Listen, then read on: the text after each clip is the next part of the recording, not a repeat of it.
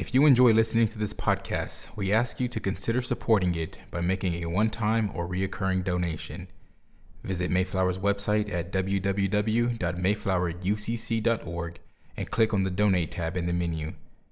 Donations made to Mayflower's Communications Fund are tax deductible and help ensure that this podcast is available. Thank you for your support.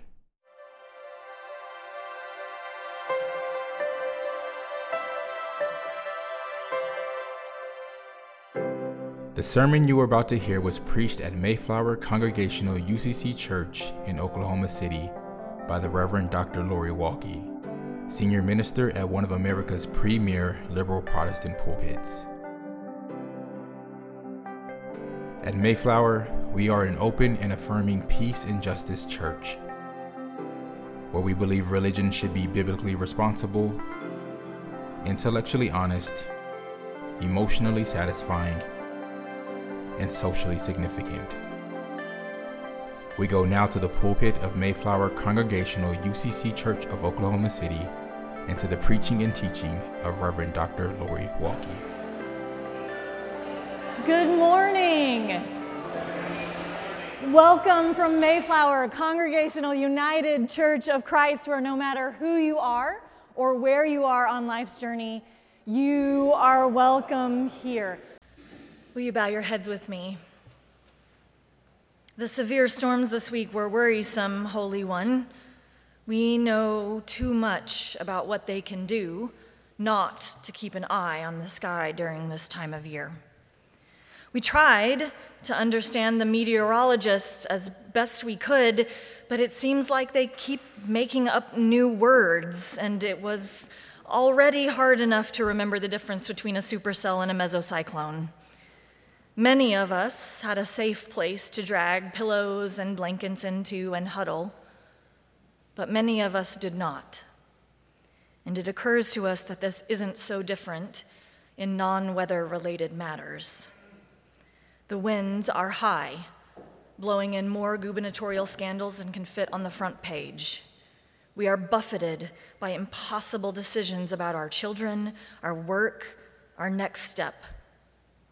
Some of us are soaked to the bone with grief. The lights are flickering on the basic human right of body autonomy. Not all of us have a safe place to huddle. We're praying for clear skies and bright sun, Holy One, but we need you to remind us that we've come through storms before. Comfort us with words that we know to be true. That even though we walk through the valley of the shadow of death, you are with us. Or as the hymn says, through the storm, through the night, lead me on to the light. Take my hand, precious Lord, lead me home. We pray in the spirit of the disciples, who also asked for help in the storm. Amen.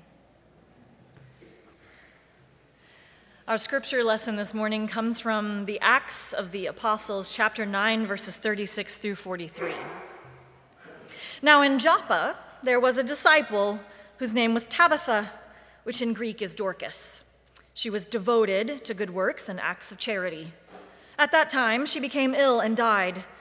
When they had washed her, they laid her in a room upstairs. Since Lydda was near Joppa, the disciples, who heard that Peter was there, sent 2 men to him with the request, "Please come to us without delay." So Peter got up and went with them, and when he arrived, they took him to the room upstairs. All the widows stood beside him, weeping and showing tunics and other clothing that Dorcas had made while she was with them. Peter put all of them outside, and then he knelt down and prayed. He turned to the body and said, "Tabitha, get up." Then she opened her eyes, and seeing Peter, she sat up. He gave her his hand and helped her up. Then, calling the saints and the widows, he showed her to be alive. This became known throughout Joppa, and many believed in the Lord. Meanwhile, he stayed in Joppa for some time with a certain Simon, a tanner. Here ends the reading from our tradition. May God grant to us wisdom and courage for interpretation. Peter raises Tabitha. That's what this story is usually called. The focus, not surprisingly, squarely on what Peter did. And most of us have at least heard of Peter. They call him the Rock. But that guy just needs a huge hug from us. In some Christian traditions, Peter is the patron saint of netmakers, shipbuilders, fishermen, and locksmiths. And he is also considered to be the patron saint of the Church Universal, which I believe is because Peter's life of faith is sometimes disappointingly representative of all of us. You'll remember during the Transfiguration when Peter offered to build shelters for Jesus and Elijah and Moses, when he really should have been in the moment. Put your phone down, Peter. Or you'll remember the time Peter enthusiastically jumped out of the boat to meet Jesus, who was walking on water, but Peter got distracted and began to sink.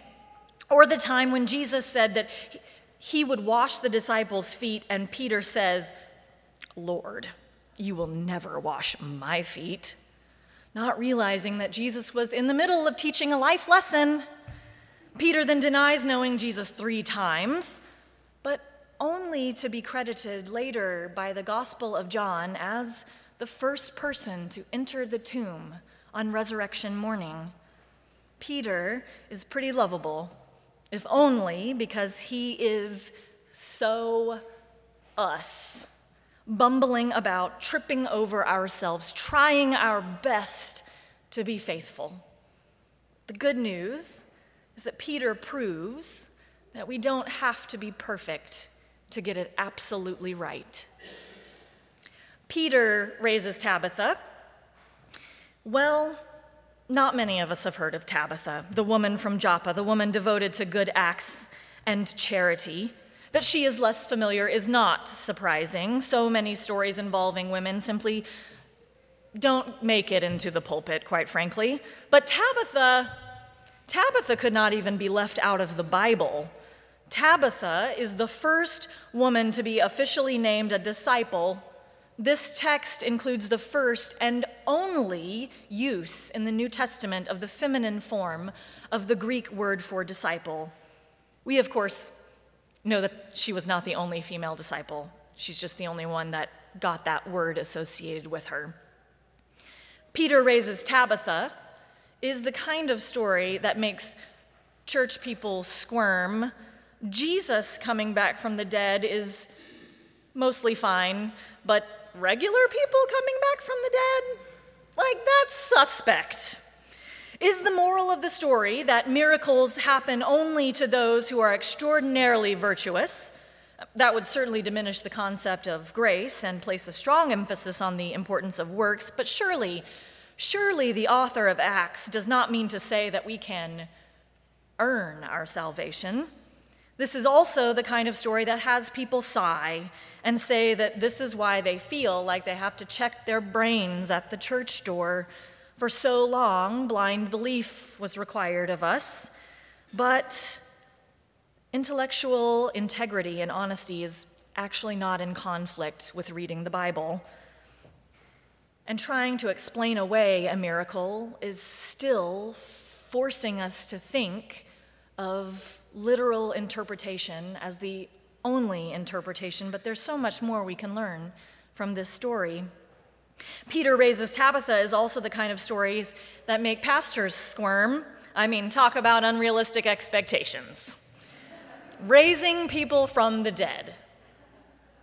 This goes way beyond people getting mad that we didn't visit them in the hospital, even though they didn't tell us or anyone else that they were in the hospital, and still expecting us to show up. Not that any of you would do that. But really, this is not a class we take in seminary. I've heard of some televangelists who have tried this, but they all seem to end up in HBO Max docudramas.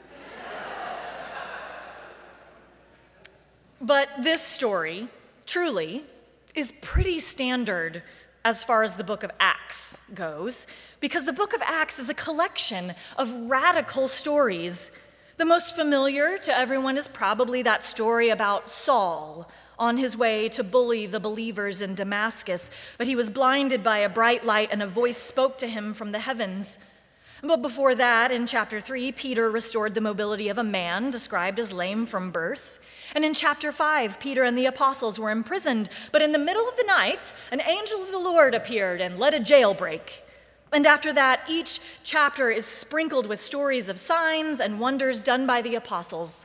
Unclean spirits, crying out with loud shrieks, come out of many who were possessed. And one after another, after another, after another, the paralyzed or the lame are restored. Simon, a local magician, gives up his smoke and mirrors routine because he was so impressed with the Acts of the Apostles. And just before this story of raising Tabitha, we are told of the healing of a man named Aeneas who was paralyzed for 8 years.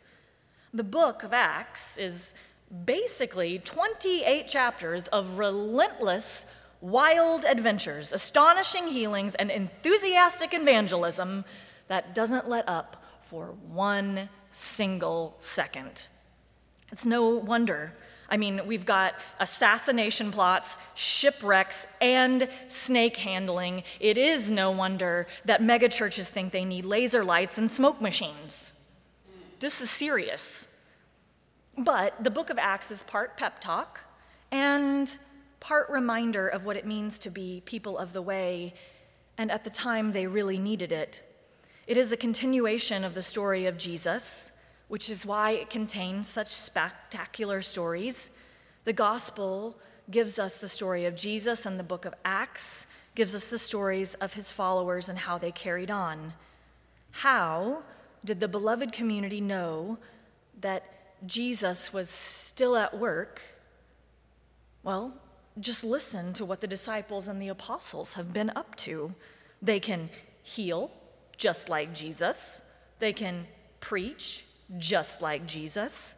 And they can raise people from the dead, just like Jesus. But the miracle, and I cannot stress this enough, the miracle is never, ever the point of the story. When we think that it is, we risk overlooking the most significant evidence that Jesus was still at work in the lives of followers of the way. Our first clue comes all the way back in chapter 2, where the fellowship of believers is described as devoted to the apostles' teaching and to fellowship, to the breaking of bread, and to prayer. Usually, that's where preachers stop quoting the text, because the next few verses are decidedly less popular. But here's the rest. All the believers were together and had everything in common. Communists. Later on in chapter 4, speaking of a different community, the text says, now the whole group of those who believed were of one heart and soul, and no one claimed private ownership of any possessions, but everything they owned was held in common. There was not a needy person among them, for as many had owned lands or houses, sold them and brought the proceeds of what was sold. They laid it at the apostles' feet, and it was distributed to each as any had need. But these were the early church communities, and they were trying to live out their highest ideals of Jesus' teachings. The community in Joppa is another example of those early churches. From what the text says, the community was made up primarily of widows. As scholar Elizabeth Schussler Fiorenza notes, in the first century, the majority of the poor and starving were women, especially those women who had no male agencies that might have enabled them to share in the wealth of the patriarchal system. But that's exactly who Tabitha built a community out of. Tabitha built a community out of these women who were supposed to be poor and starving. Despite hardship, challenge, tragedy, and dismissal, she led a community described as saints and widows. The text says she was devoted to good works and acts of charity, and that she clothed others with garments that she made herself, which is a way of saying they had established a new economy, one that did not leave anyone out. But even this saint could not avoid the human experience. Tabitha became ill and died. The community was devastated. They sent for Peter. And what did they expect from him exactly? I mean, we assume that because they asked Peter to come without delay, that they thought he would revive Tabitha. But I'm not sure that's right. After all, they had already begun preparing her body for burial. They had washed her and laid her out. It sounds like what they really wanted from Peter was some pastoral care, a blessing, perhaps, recognition of the life of this remarkable woman. Peter got the message to go to Joppa, and he does. And this is where we can imagine the scene upon his arrival. The house was packed, standing room only. But don't you worry, casseroles filled the freezer. The hospitality committee had set the most beautiful dessert table you've ever seen, and the coffee was on. The widows have on the clothes that Tabitha made for each of them, and Peter could hardly make it up the stairs because he kept getting pulled aside for stories about, hey, do you remember how Tabitha did this? And Tabitha did that. And do you remember when Tabitha offered this or did this? The spirit of Tabitha filled the room. But it is at this point that the text forces our focus almost exclusively on the miracle of Peter's power over death. The problem, though, is that the miracle had already been worked. It was in the bag, a done deal, finished. I mean, how else do we explain the existence of a thriving community of widows and saints? I mean, this was the real miracle. Here was a woman who had built a community out of people who had no safety net, social status, or any power of any kind.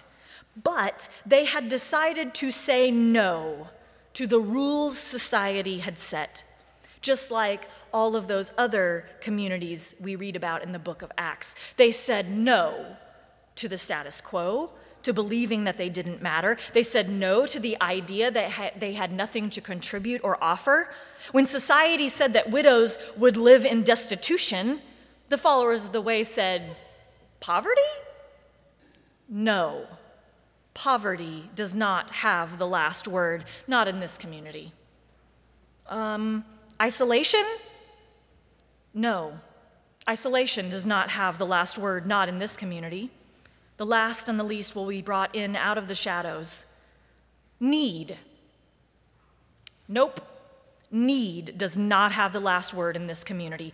Everyone will have clothes, food, and shelter because there really is enough for everyone. No. Do not tell us what to believe. No. So when it came to death, no. Death does not have the last word, not in this community. The story of Tabitha and her community of widows and saints is an ecclesial proclamation, a declaration of who we are as the beloved community.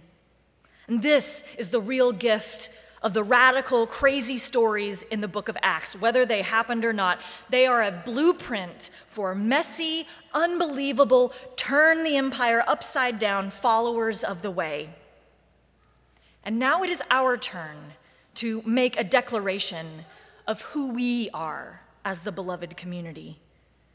And in the tradition of that beloved community in Joppa, I suggest that we are the church of no.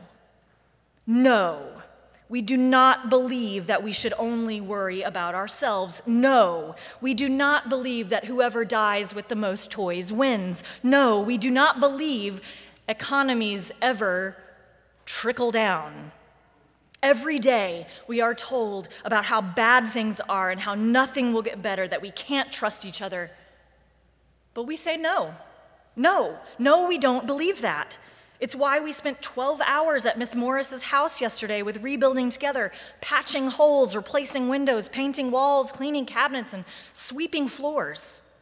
No, we do not believe that corporations are people. No, we do not believe that men shouldn't cry. No, we do not believe that the binary is the end-all, be-all, if it ever was. No, we do not believe that OG&E can promise annual double-digit dividends to stockholders and then turn around and demand a near double-digit rate hike increase from the wider community. No. No, we do not believe that people with a uterus are incubators or anything less than fully capable moral agents. We are constantly told that white supremacy keeps the world in motion, that once an addict, always an addict, that we should be afraid of immigrants, Muslims, the gay agenda, if you can find it, science, that we should be afraid of Mickey Mouse and public school teachers and anyone who kneels for the national anthem. But we are the church of no. So when we leave this place, we will go out to live in service to others and to God. We will commit to singing and praying, peacemaking, table flipping, community building. We will love without reservation, without exception. We will not let anyone take our hope, our joy, our resolve, or our belief that all of us need all of us to make it. Nobody, nope, no. Amen. You've been listening to the preaching and teaching of Reverend Dr. Lori Walke, Senior Minister at Mayflower Congregational UCC Church in Oklahoma City. More information about the church can be found at www.mayflowerucc.org or by visiting Mayflower's Facebook page. Worship services are every Sunday at 10 a.m., with Sunday school classes for all ages at 9 a.m. Mayflower is located on Northwest 63rd Street in Oklahoma City, 1 block west of Portland. Thank you for listening.